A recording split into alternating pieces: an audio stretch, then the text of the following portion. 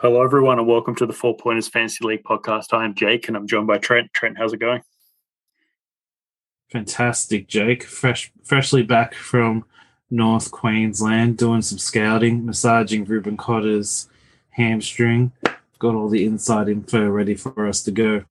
Well, it's really a touchy subject. Why have you got to bring up that place after what happened last weekend? To be honest, I forgot, Jake. My life doesn't revolve around you. I don't wake up and go, how can I manage Jake's precious, fragile emotional state today? I think about the important things like Fantasy League. This is true. So, the Fantasy League was the last thing on my mind on Sunday when the Tigers were absolutely robbed. But I don't want to go on a 20-minute rant. I've honestly never seen you so upset. Yeah, it was pretty frustrating. I actually struggled to sleep that night because I was just seething with anger. And I got up the next morning, I'm still angry. It's been like 12 hours, 14 hours, and I'm still angry. What is going on?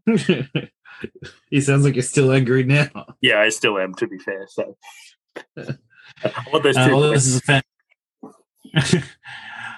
is a fantasy league podcast. We talk about NRL fantasy football. We use the NRL.com.au fantasy league point system. Jake, let's talk us through your super impressive rankings while I pull up my equally impressive, incredible ranking of something terrible. So I've got an overall rank of 26,280. Where are you at, son? I just want to talk about last week because I actually had a really good week last week. I had a rank of 4,530, so pretty solid rank. And overall, I'm 21,091, so I had a fair jump in the overall as well this week, which was good. Not bad. Going back to some of your form from last year where you were a dynamo. Yeah, it's taken 19 weeks, but slowly getting there. Yeah, so now, Jake, we're getting into the nitty-gritty of the year. Kind of talk us through some of the notables that we got in team lists. Yeah, for sure. So the big one, as everyone sort of heard and has been well documented over the last couple of days, we've got 7 players out for Manly. Obviously, a variety of changes amongst that team, a couple of debutants, but that seems to be obviously the main talking point, the main changes perspective, which going up against the Roosters, who have Joey Manu back. So a big shift in, I'm sure, the money that would have been from a betting perspective over to the Roosters after those massive changes. Yeah, it's definitely interesting from a fantasy point of view. Like, you can talk about all the political aspects of it, but I think almost every team in the league would be affected. You would think, with those 7 players out. I know I've had one out, and I felt like I got off pretty lucky. Yeah, I think Cooler would have been the main one. Obviously, 26.8% of people that do own him. So I think I have 2. I have him and Saab. So Saab's only owned by 10% of people, but still a fair chunk of affected. But it'll be a hard one this week for us in particular as we go into our first week of our finals footy. Yeah, DCE is 13% as well. So there's a fairly high percentage. Like, people are lucky. Like, DCE's playing, obviously, but to my point, it's going to be hard for him to score points with all the weapons around him gone. Yep. Or he's going to touch the ball a million times. Who knows? I think next minute he gets 100. Yeah. So, and then obviously Joey Manu's back for the Roosters in at centre. So if you jumped on that bandwagon, at least he's playing again. You'd still like him to be playing in the spine, but you'd rather him be playing centre at this time of the year than not playing at all. Yeah, still got a good break even of 26 this week. Obviously missed last week after with that. I think it was calf complaint, 778K. So a lot of people the 15% of people that owned him would be pretty happy. In the next change, we've got Reece Walsh has been named a fullback. So we thought after he got dropped last week to the bench that, they would look to the future and try something different. But looks like they've reverted straight back to him at fullback this week. Oh, yeah, it was the classic Anthony Griffin, right? He's under pressure for favouring veterans, and he had a perfect opportunity to not use a veteran, and he did not take it. So, wait, you mean Stacey Jones, right? Oh, Stacey Jones. I thought we were on the. I misread our notes. I thought we were on the. What's his old mate? For Moses Myerby for Cody Ramsey. I was like, that's down the bottom. We're still on Reece Walsh. Yeah, I'm obviously in a rush, Jake. Just skipping them along. So yeah, right through. I'm in so much of a rush we won't edit it out. But on the upside, I was just finishing my team on my phone, so that actually didn't help. Reece Walsh back at fullback, making the most of having the Ferrari, take it out of the garage one or two more times before the end of the year. I think you can't really trust having him in the team at this point. If you haven't sold him, like, I don't know why not. You want to get off that roller coaster. Like, he could be on the bench again next week. He could be playing for the Melbourne Storm. Who knows? Yeah, it's definitely one to avoid. Seems to be all over the place from a team list perspective. Next up, we've got Stephen Crichton and Jerome Luai, who are out, replaced by Robert Jennings and Sean O'Sullivan. I think the biggest one to look at is Stephen Crichton being out. There's a fair few people that would definitely own him. Yeah, it's a hard time of the year, isn't it? So many. It seems like it's starting every year. The earlier and earlier the player churn, the changing and the resting makes it hard. Like, you and me are advocates for moving the finals earlier, which we've done in our league, but it's even getting to this point of the year. Players, like, everything we've talked about in this team list, everything's moving around and changing. It's hard for anyone to kind of keep track and keep their top choice 17 on the field, let alone in the finals. Yeah, definitely. It's definitely a tough one. And nearly 25% of people own him, so definitely looking to see how he shapes out for this week. Hopefully he's back next week. Just a quick couple of other changes. Yeah, so Tino Fasuamaui moves to prop, and Aaron Clark's been named at lock, who's been scoring pretty well at lock. Mark Nichols is out injured, and cheapie Daniel Saluka for feeder has been named to start, so a good one if you've got some backups. That's a potentially juicy one, especially we're about to talk about optimizing your team and funneling your money into your top 17, 18 players. So a trade like that is perfectly situated for that type of situation. Yeah, absolutely. Then we've got Kalen Ponga's out with concussion, which haven't been confirmed, but I think he's probably going to be out for the rest of the year. So Tex Hoy comes in at fullback. And then your main one there, as you mentioned before, Moses Mbye replaces Cody Ramsey at fullback. So I think Cody Ramsey's out for about 2 weeks, but Moses Mbye is pretty good shaped at 222, I think it is. So could be another good option to look at. And then the last one, as you mentioned right at the top of the podcast, Ruben Cotter potentially with your Magic could be back this week after he's been named in the reserves. Yeah, I jumped the gun on the Moses Myerby thing, so I'm so excited to see him tear it up in the number 1 jersey for the Dragons. And Ruben Cotter, he was an absolute gun, one of the best in fantasy league. So coming off the bench, coming in the reserves, he might play off the bench.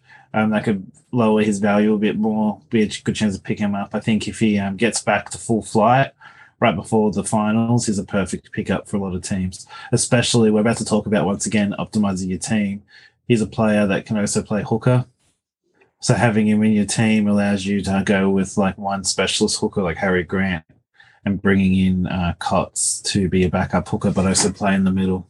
Yeah, definitely the big the dual position players are big, which, like you said, will leads perfectly into our super special Magic whatever segment you want to call it. And we're talking about ridiculous, Jake. Yeah, who would call it a moment?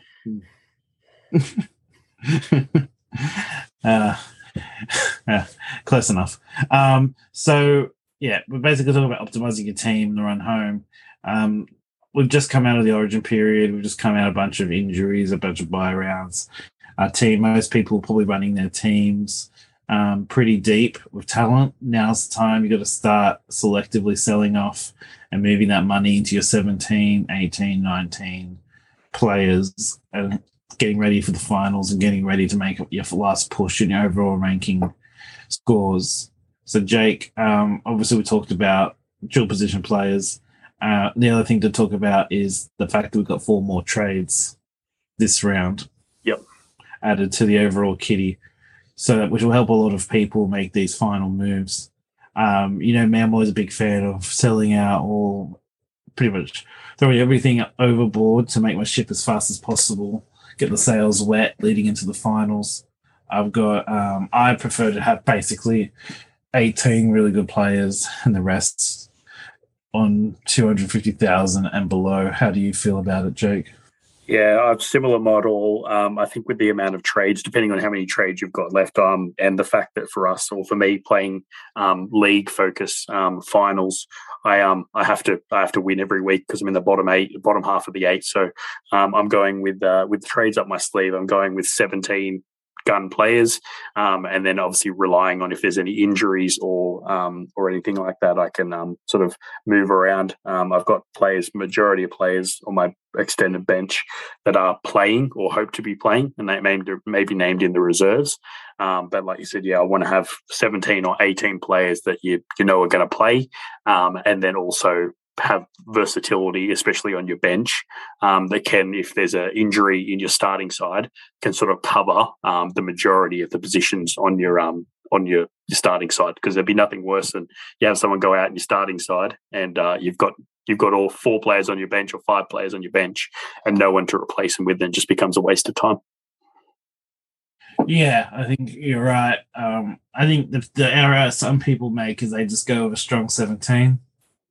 I think you really need that at least an 18th man there to give you that security, especially with, like we're talking about, so many changes now in team lists and rested players and last minute pullouts.